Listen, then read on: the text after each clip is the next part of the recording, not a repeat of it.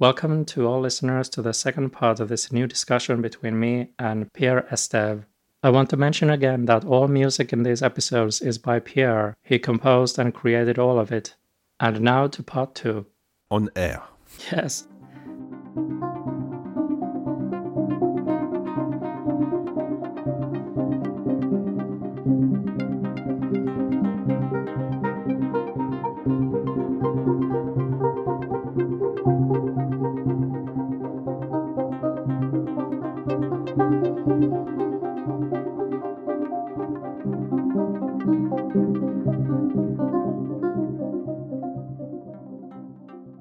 Continuing with our discussion about locations and their effects on creativity and creative choices, have you found this to happen often in your own life? Have you noticed that where you are has real effects on what you can create in that situation? What kinds of music and what kinds of ideas come to you?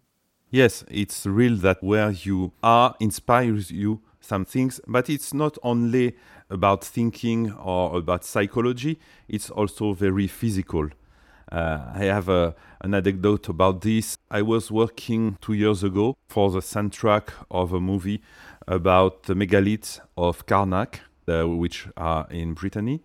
An experience about shapes. There was someone drawing shapes on the sand, and people who have a strong feeling about things, how do you say, un sourcier. And Pythagore, he worked a lot on these special shapes that you can build based on mathematics. And when you are in such spaces, it can be either a building or just being in the shape which is drawn on the sand, for example. Then these shapes have special properties. And for a lot of people, it explains why when you are in a place which is built according to special proportions, then you feel something different than if it's not this kind of shape.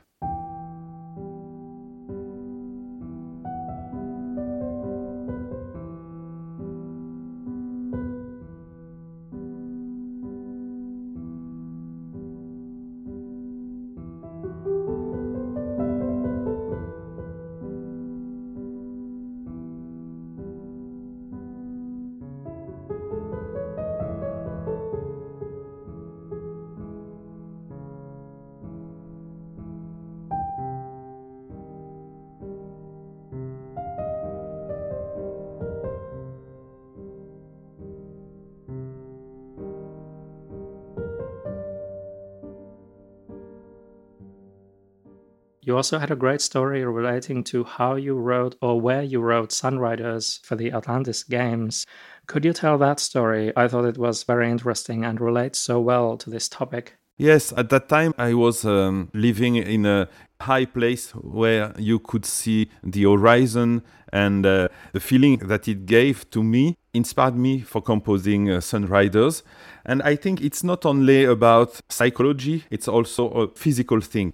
For example, if you are in the mountain and you shout very loud, often there is an echo coming back to you at a certain rate, at a certain speed. And this speed is dealing with a tempo, a BPM. And same for everywhere. So in the mountains, you have this feeling of being free, of being high and in a strong mood. But also it correlates with the fact that there is an echo coming back to you, and this echo is giving a certain rhythm, and this rhythm can be the rhythm of your song or of your composition.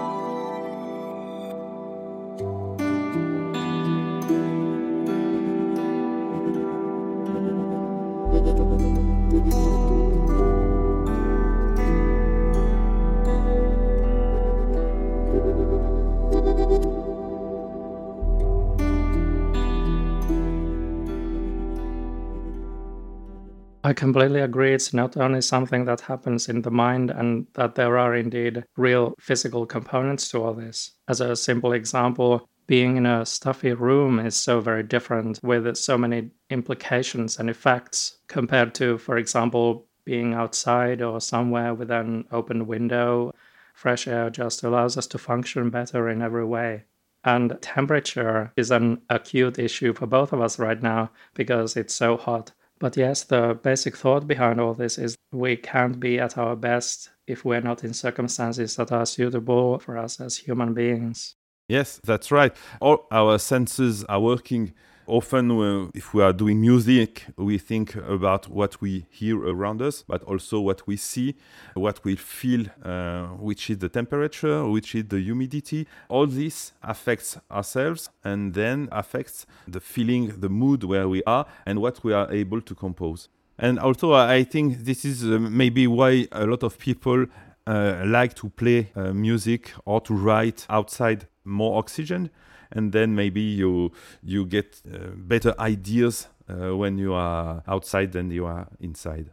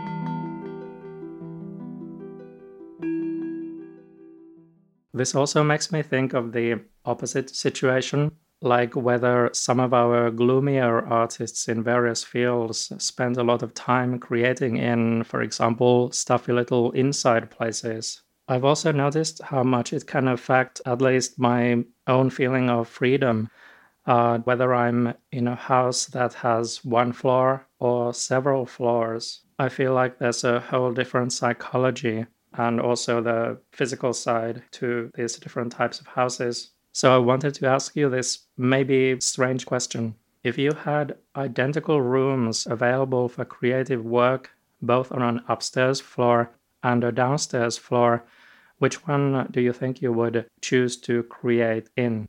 I don't know, because I almost always lived in houses with only one floor. But I happened to live in Paris in a very high building, which was 30 floors. And I used to live in the 20th floor. And it was a very good experience because at that time I built my studio on two sides. And I could see very far away when I was living there. I could see the sun rising and also when there were storms, it was very epic to live there. And it was the time, I don't know if it has an importance, where I composed the music for Atlantis I and Atlantis II and also Black Moon Chronicles. And I think that where I lived at the time influenced me in some ways to compose this kind of music.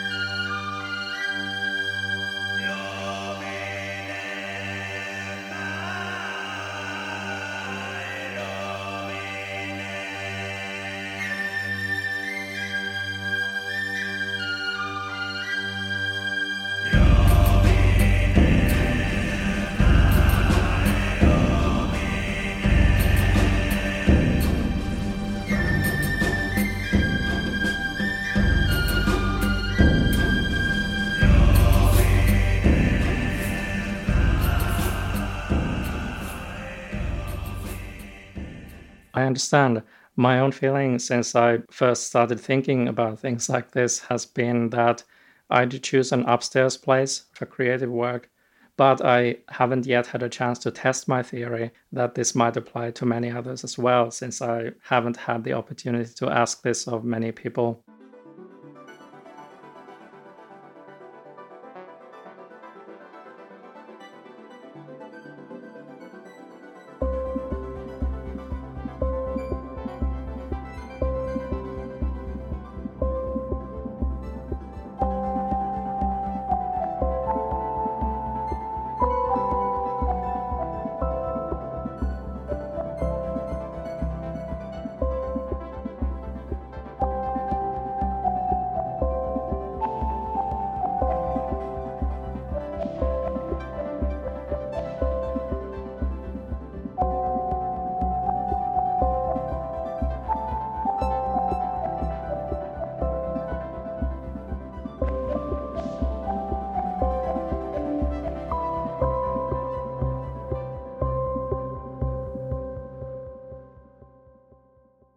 We were talking earlier about, I was referring to gloomy artists living in maybe cramped spaces and maybe creating gloomy work, at least partly because of that. You've had very different experiences taking place outside and in beautiful environments and circumstances, and had a very interesting set of experiences being part of this project on an island off the western coast of France. I wanted to ask about all this.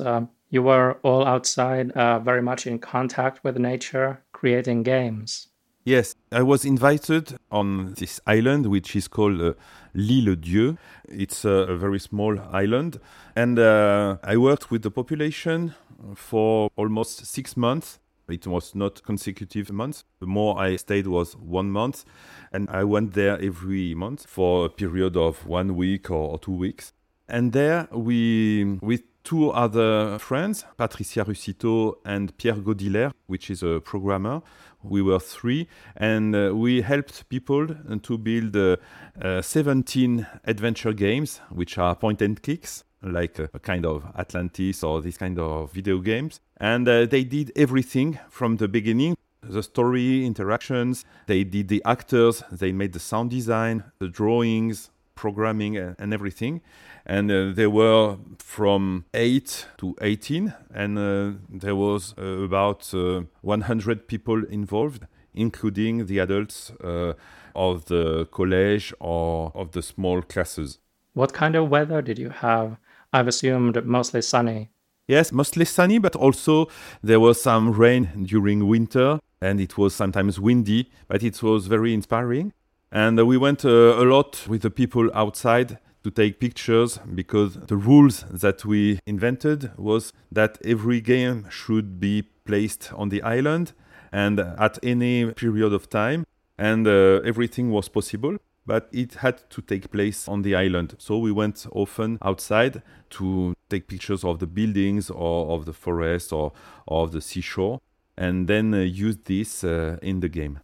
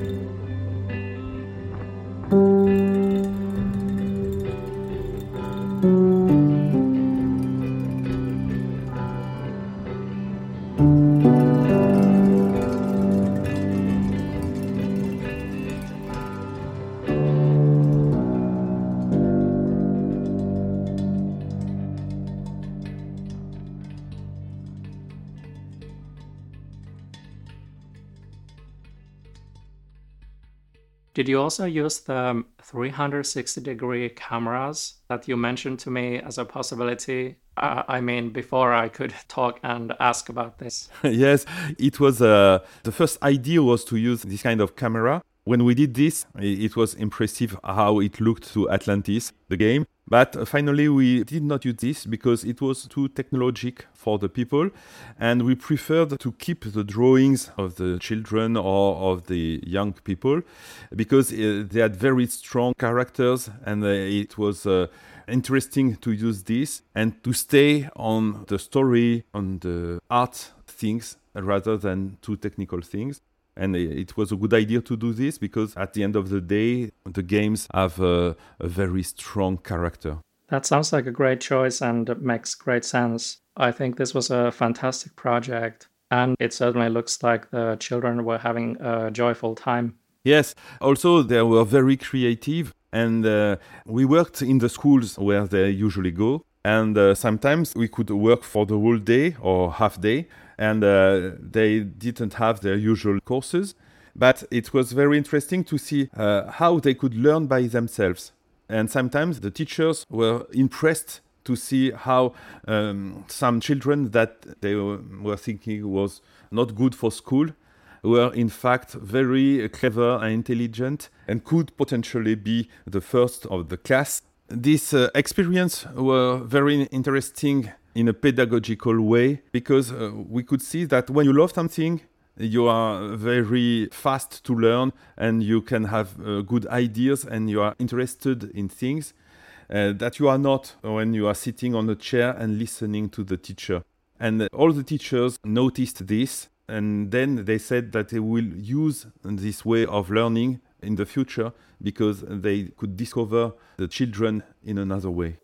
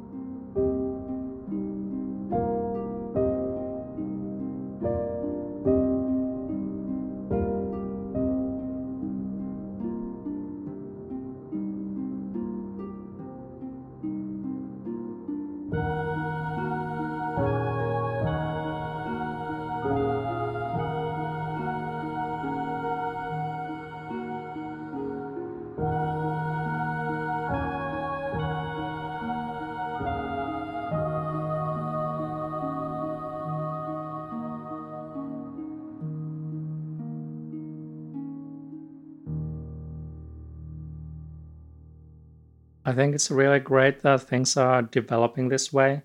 I'm glad about these new directions, how life and school can be for young people in places where things have progressed this way or where opportunities like this come along. And it seems to have really great consequences regarding how things are for them. Yeah, and also as the adults were also included in the game, and they were both adults and children at the same level of creativity, then they had a different relationship to one another. For example, there was the director of the school, which was a very impressive person because he was strict and also at the same time very kind with the children. And we were recording the voices, and it was in the future in a spaceship, and there was a computer. And the director was coming, and I asked him if he would like to do the voice of the computer. And the children insist, yes, please do it. And so he said, okay. and he did the voice. It was a voice like Homer Simpson. And he said, I am the robot. And he talked like this. And from that time, the children began to have a different idea of him.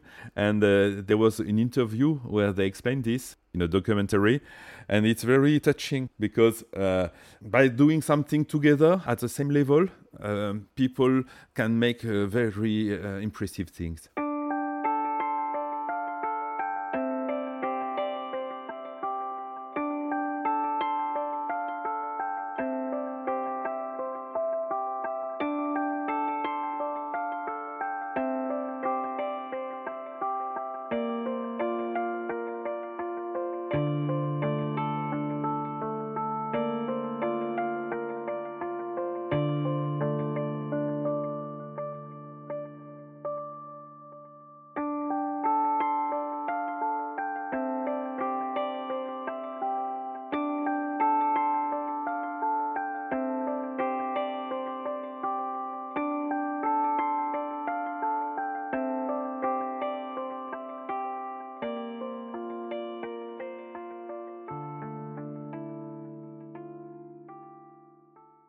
Yes, that's a huge and important concept that I hope many people will take note of and catch on to in all kinds of ways and contexts.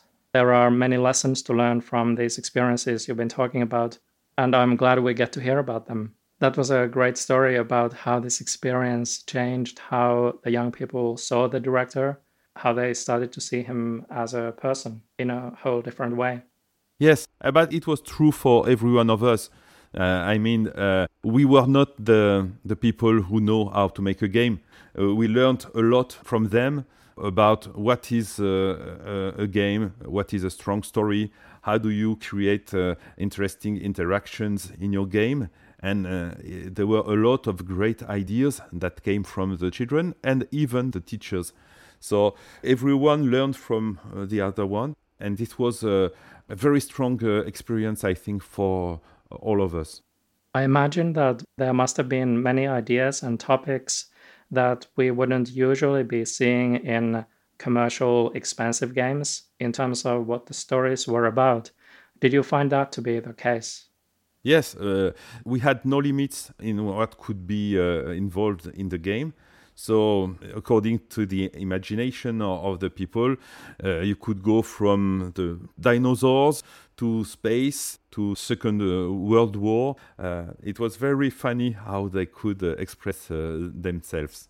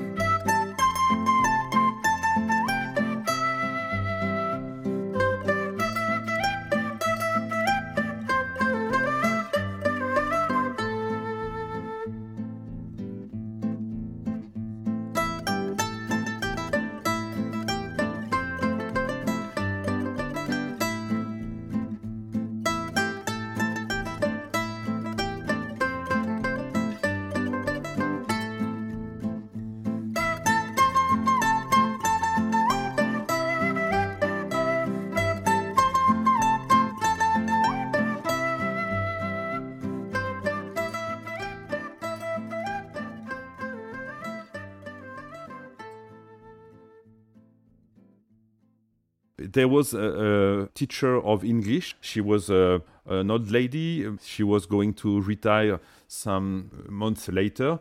And she told us, I cannot be involved in this experience because I know nothing about games. I don't even know how to use my phone. And so I don't know what I can do. But she came often to see what the children were doing. And once they did a lot of researches on Google to find informations about a lot of topics.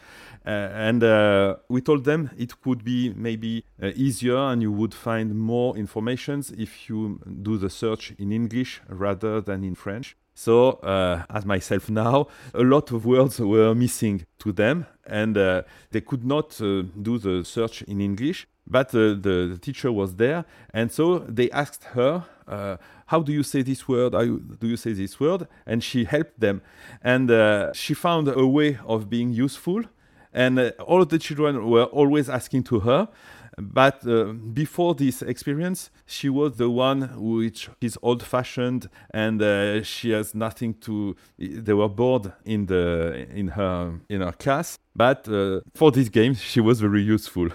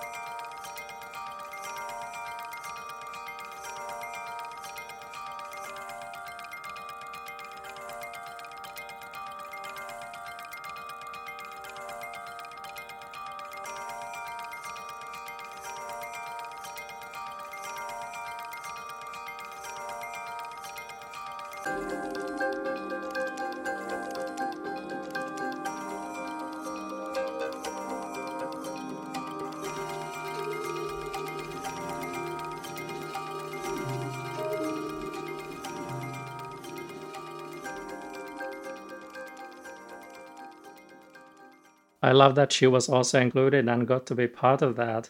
I think it's the kind of experience that's rare in life, where there's sooner or later a place for everyone in a small community, whether a temporary or permanent community. Some of my favorite stories also feature this as a theme, like the 1990s TV series called Northern Exposure, which I also sometimes talked about on my podcast. But it's great that it also happens in real life sometimes.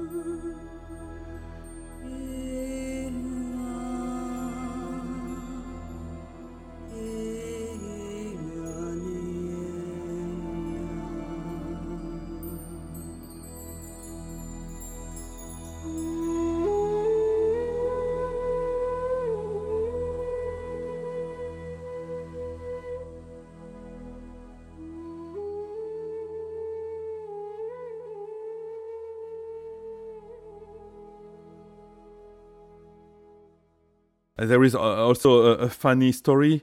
There were some adolescent boys and girls. They wanted to be funny, and they asked us, can we put a porn book in our story?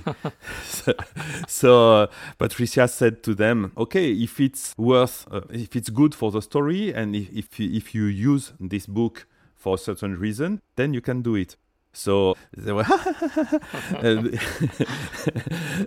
and so their story took place in the Second World War, and the captain of the Nazis, they wanted to make fun of this guy, so he had sweets. He hid sweets that he would eat when nobody sees him. He had also some toys. This Nazi had a plushie that you would hide, and a porn magazine. And you could take this porn magazine with you, and then you will give it to one guard who is missing his wife. Then he goes away, and you can enter the place. So it was funny because they wanted to make a joke. They thought that we would say, no, it's not good to use porn. And in fact, there was no porn in this episode. It was just a book. And the only thing they had to ask themselves is, how would the cover of this porn book look like? And you have to know that we made this game in pixel art. So a book in a pixel art, you have only some pixels, you can see nothing. But they made searches on internet, and it led them to know what is pornography, how pornography looked like at that time, and so on. And they learned a lot about this, and they have some lessons, education about sex. And this was a topic that was not easy for them, because they were just laughing and they felt uncomfortable about this topic. But doing this in the game, and it was also, it had a usage in the game, it changed everything. So it was very funny to find this book and to use it in the game. But also we were talking about this with the children, and there was the teacher of Spanish who was a very feminist lady. She heard the word porn and she said, how do you dare doing this with the children? It's a shame, and so on. But she didn't know the context. And so the girls explained her why there was this book in the video game. And then she understood from this moment they could speak about sexuality more easily, because everyone was more relaxed, and the adults could understand that the children may joke about sex. And so it made everyone see the pornography from a different point of view.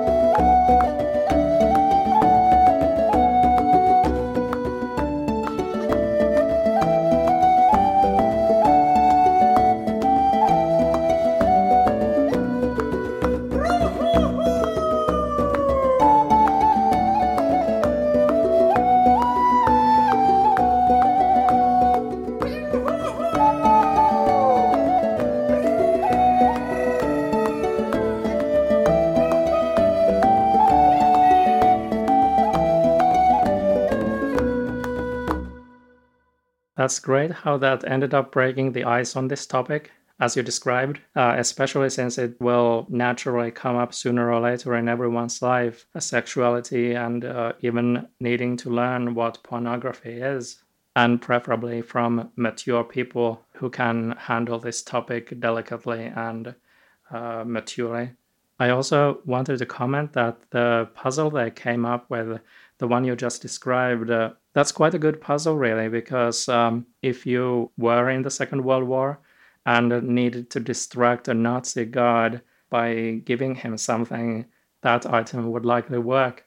Yes, also in this same game, which is called Le Dossier de la Torpille, in English, the Torpedo File, the goal was to, there were U-boats around the island, and this U-boat torpedoed the other boats of the French or English.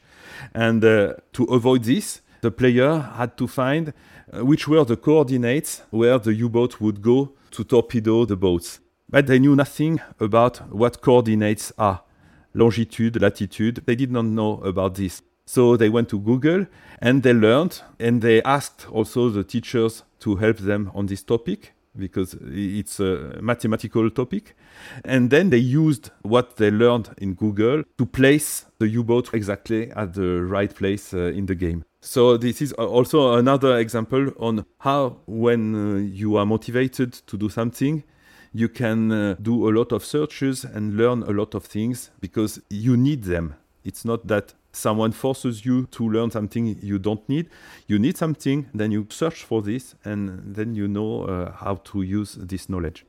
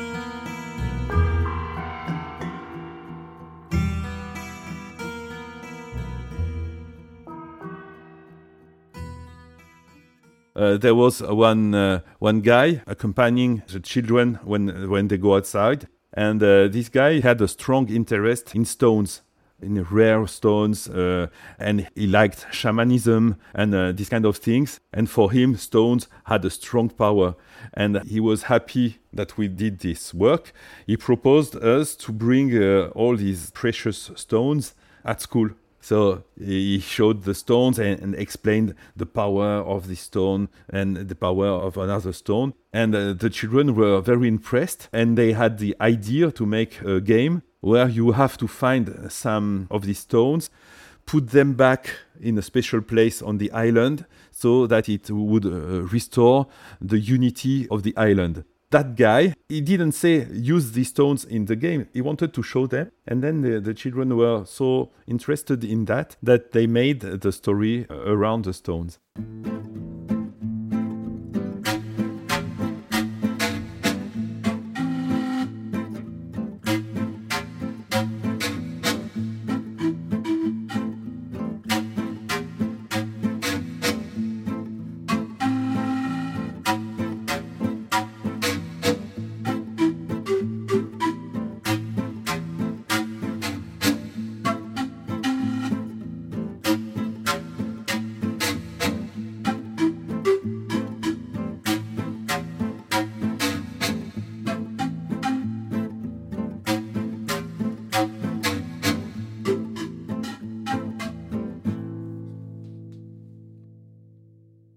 All these things we've been talking about and how they came up with such a diversity of ideas is reminding me of the very early days of computer games, like the 1980s, because of how imaginative things could be then. There weren't yet many templates, so in this way it sounds similar, having so much freedom. And I think it will be interesting to see if some of the people involved will continue making games. Yeah, I think some will do, but it was for all of us and all of them a strong experience that I think will be remembered. Do you think something like this may also happen in the future, or was this a one-off event? For us, it was one event, but after that experience, the National Education called us, and also some people involved in education wanted to do this again and asked us if they could do so. Of course, we said yes, and maybe we will help them explain how we did this, and if other people want to reproduce this, we will be happy that they use our experience. Were these games made for just the people involved, or are any of them available somewhere else also for others to play? Yes, when we finished the games, we gave them on USB keys to everyone.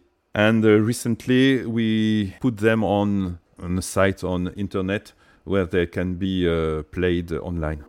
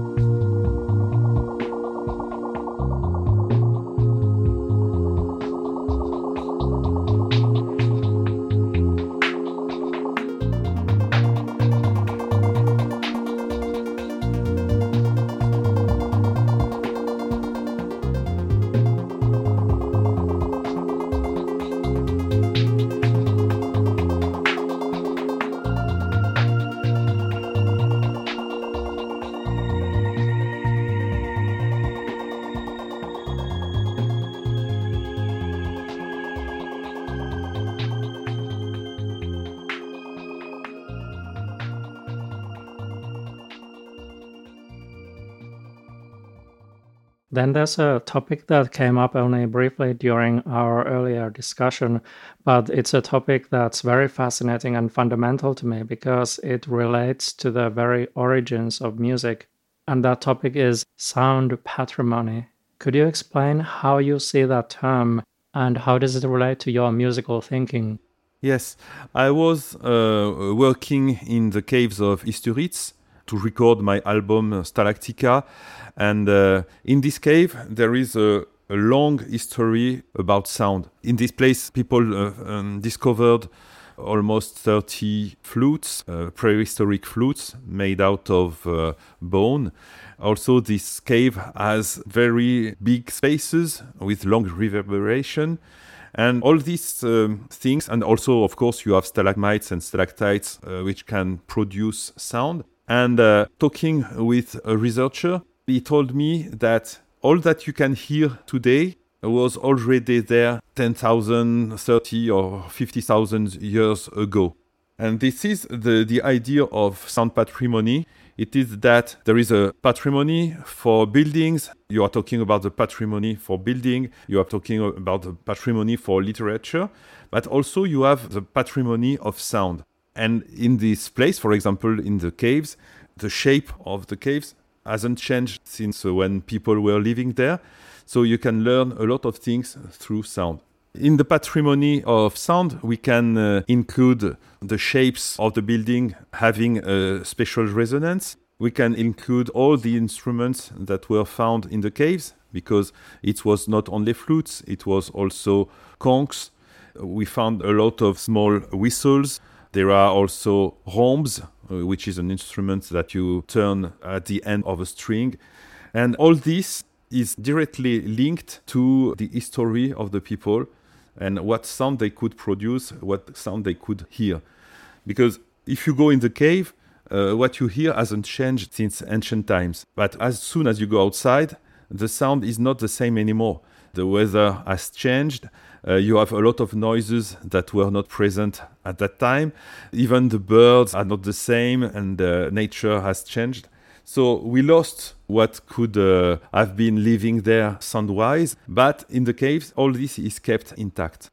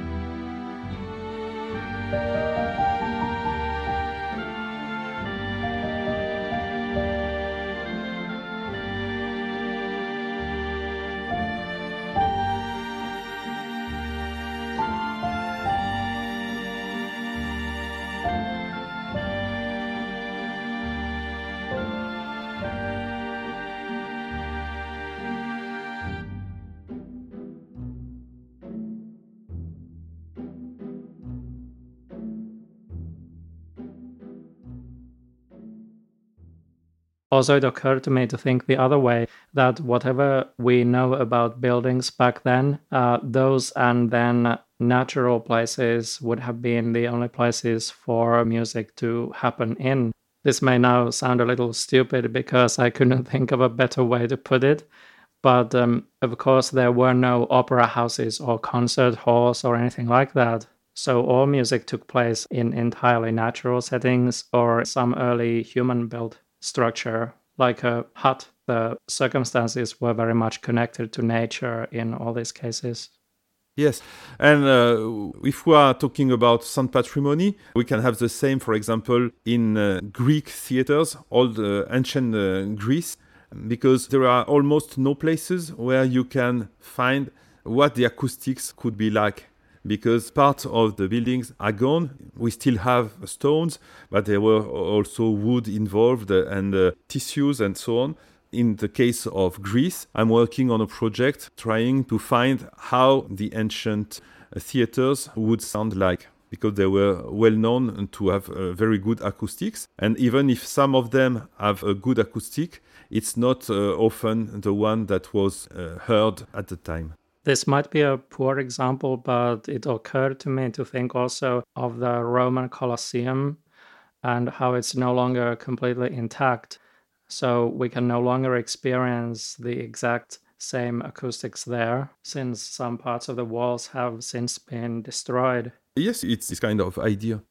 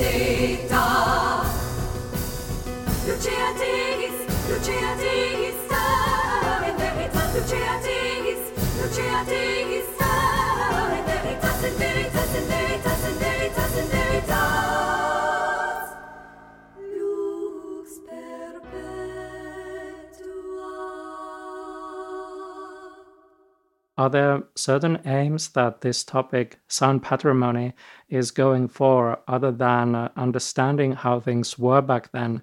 I guess what I mean to ask is it more of historical concern, or is part of the aim then to apply the knowledge to creative work in the present? Yes, like in every research, you can use what you learn in other periods or topics.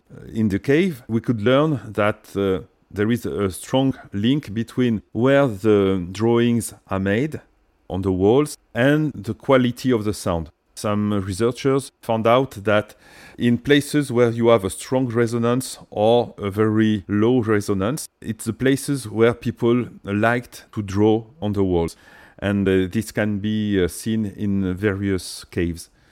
So this idea, it was used at that time, but today we can still use this thing. And there is a link between that and what you said about places where you feel better or not. From sound patrimony, I learn a lot for my personal compositions, for example.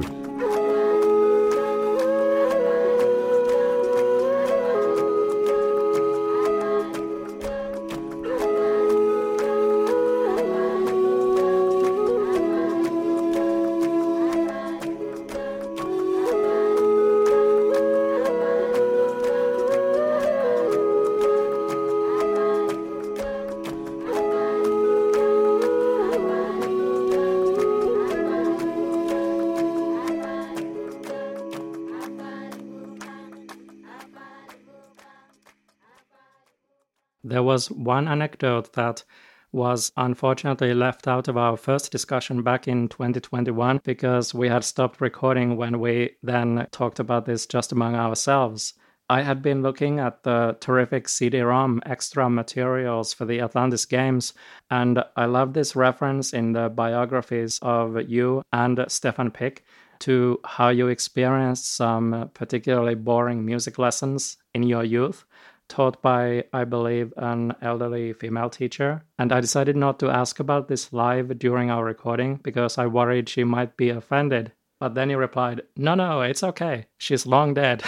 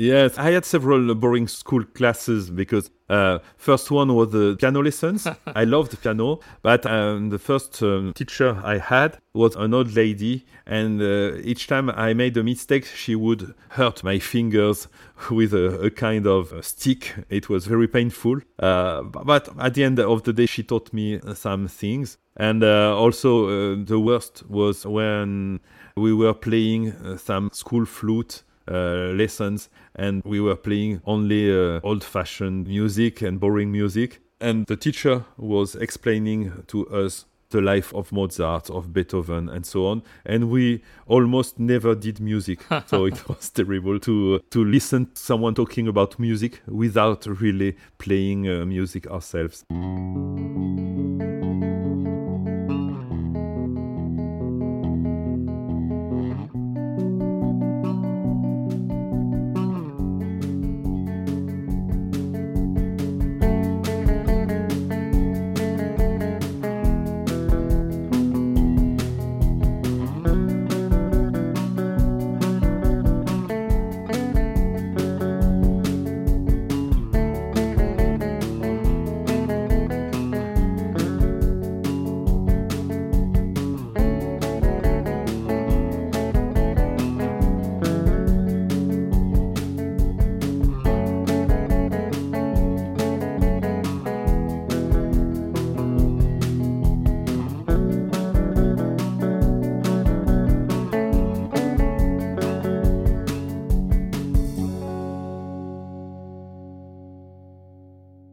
In those same CD-ROM extra materials, you were also talking about various other very interesting topics, and there was a particular term I wanted to ask about. But also in general, I was very interested to see these kinds of thoughts expressed in materials related to games. It was very unusual and innovative back then to have something of this depth included. I'm stressing this because at this point in time, it may not be so easy for people to see how original this really was. So I wanted to ask first, what inspired you to include these kinds of materials for the extras? And second, specifically about these terms you used, horizontal and vertical culture. This was mentioned in connection with both you and Stéphane. Yes, by horizontal and vertical culture, we meant, and we still mean, that you can learn on a specific topic, for example, music. You can spend a life to learn about music and only music. And this is a fine way to go deeper in the subject. But the complementary side would be horizontal culture, which would be how I can learn from literature, from history, from science to improve my composition and to be inspired by other things.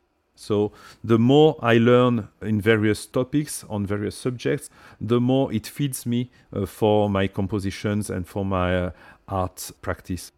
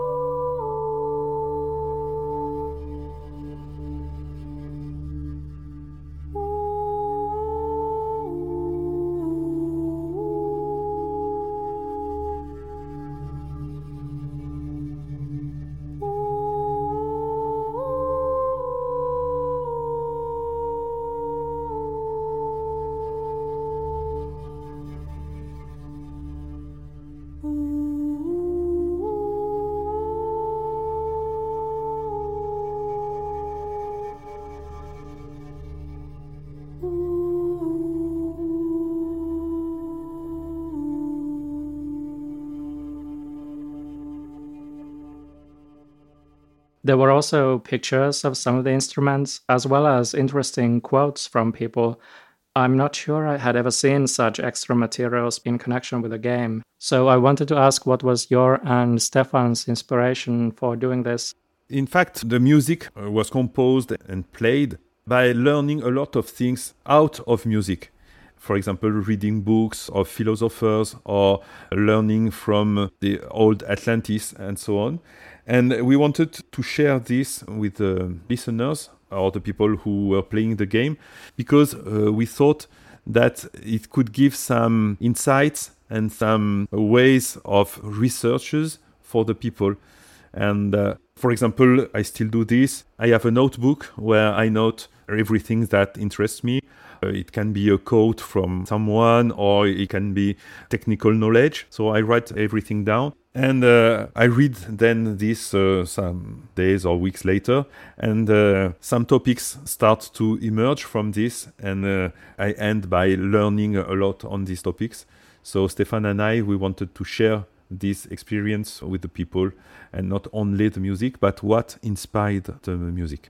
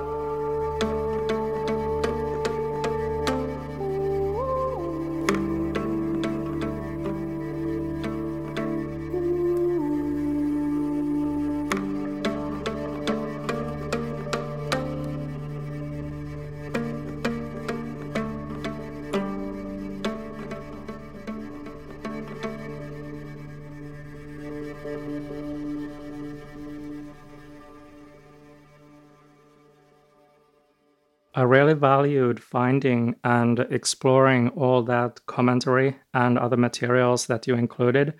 I also think that this kind of thing has helped deepen the way games are thought of. Fortunately, things are different now, but my sense in the 1990s was that there was still a struggle to have games taken seriously as a form of art and a medium for art.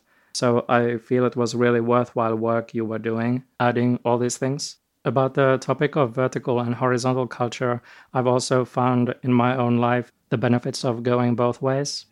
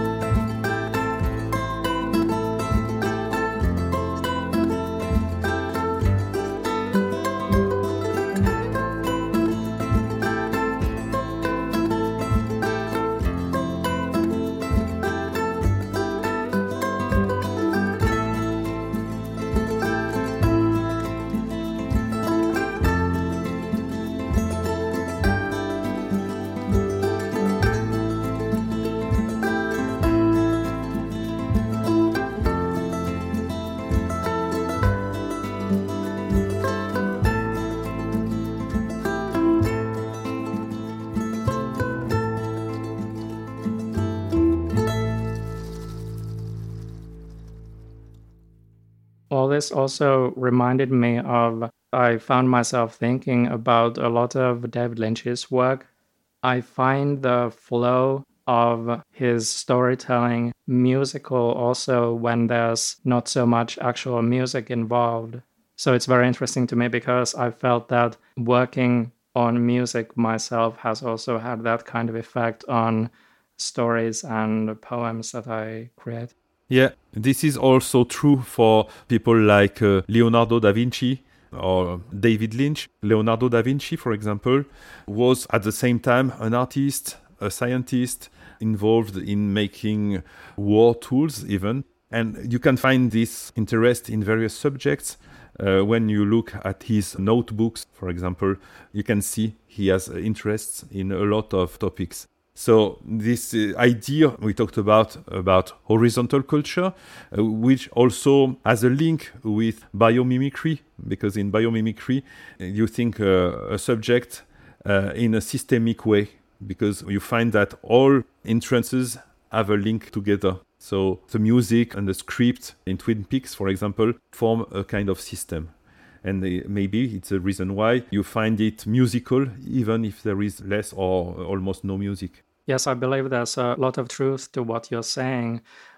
This is really interesting to me and relates to the topic of horizontal culture because he's been involved in so many different areas of art as well. In addition to doing music later on, he started as a painter. Then he had an experience that made him realize he could do moving paintings, and that led to making films. And he also sculpts and even makes pieces of furniture. He can make things with his hands. And when he was growing up, his father always had a workshop so that if anyone in the family got an idea, they could immediately start, for example, making a chair. And I'm sure that, like also in your case, has helped him and his work become so unique. And indeed also, it occurs to me just now to say systemic and unified. Oh, but sorry, now I left you kind of in a corner by just keeping on talking about him without really giving you an opening to respond. It's very interesting. In fact, it's the same with my practice. I began as a composer, but in fact, I'm also making sound sculptures, which at the beginning were instruments, but they became autonomous, and now they are sound sculptures. It led me to sound installations and then to plastic installations with the sky flowers, flowers of change you mentioned. And also, there is a kind of path between all these art expressions, but sometimes this leads also to things which have less to deal with art, like pedagogy or sharing a knowledge with other people or working in a team. All this may seem different, but it's all the same topics, and it's thinking about things in a systemic way.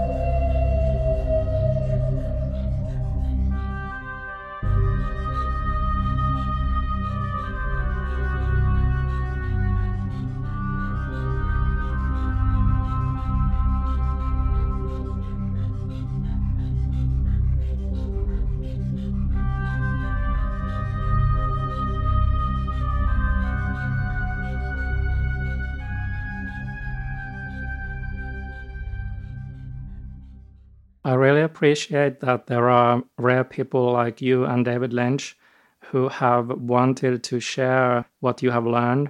I felt that not many artists are like this. They either don't know how to do it or don't even want to do it, the sharing and passing on of information. And I think it's really valuable and special when someone has the gift and generosity of heart to communicate these things like you did, already starting with the CD-ROM extras in the 1990s, preserving also the thinking behind the work like you were talking about.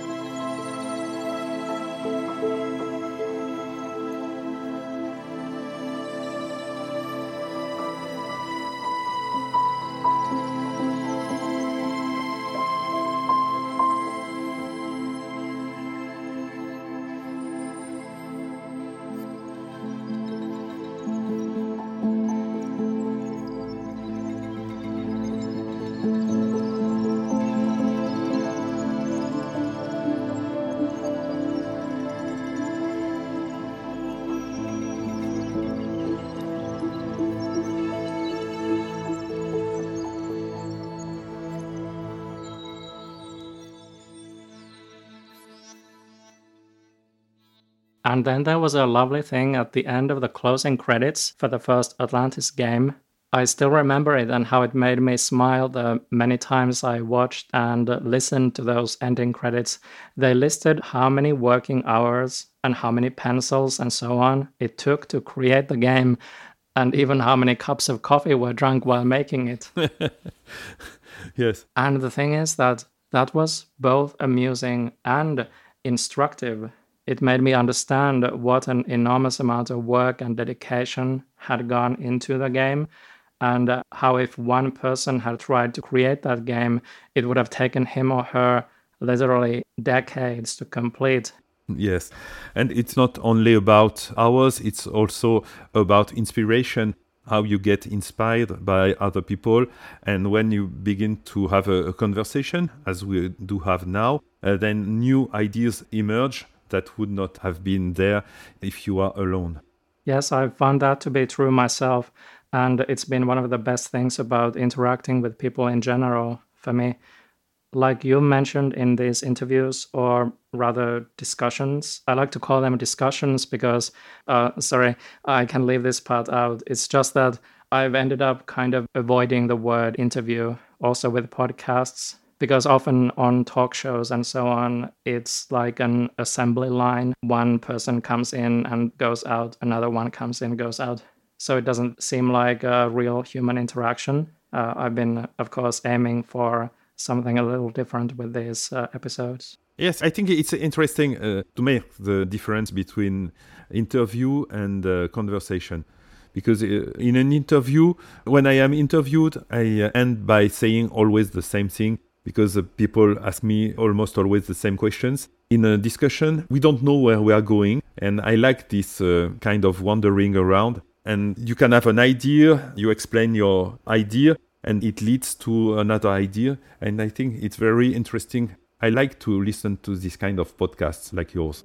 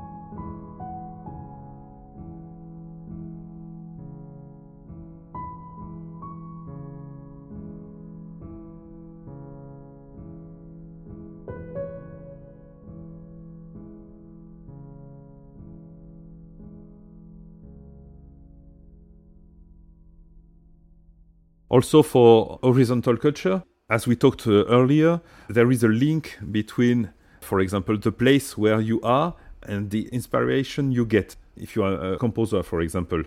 So you can ask yourself, in what building would I like to live? Which would be the size of this building? How would it be exposed to the north, south, and so on? Which materials would be there, and so on? For example, in a lot of recording studios, they are very soundproof, but sometimes you are in the dark, you don't see the exterior world. So it's not a place where I like to be. So if I think my music globally or horizontally, then there is a link between music and architectures. And there are some composers or architects who are at the same time architects and composers. But also it can be, there is a link between music and woodworking. A lot of instruments are made out of wood. So it led me to be interested in learning how you can work with wood, at which period of time you would cut the wood, which wood would be interesting to make this instrument or another instrument, and so on. And when you begin thinking like this, horizontally, then you are interested in a lot of topics. I become interested in programming languages because I was using computers. It was frustrating for me to be just a consumer of specific software. And when I want to do something else, then I'm interested in having the possibility to do so. So I learned some languages. And from one topic to another topic, you end up being interested in a lot of things. That's a perfect note on which to conclude our discussion, at least for now. It's been such a pleasure talking with you again, Pierre, and I wanted to thank you again for making the time for this and for being such a great guest. And also, I wanted to add, because I forgot this the last time, you are, of course, always more than welcome in Finland. So if you plan a visit at some point, let me know.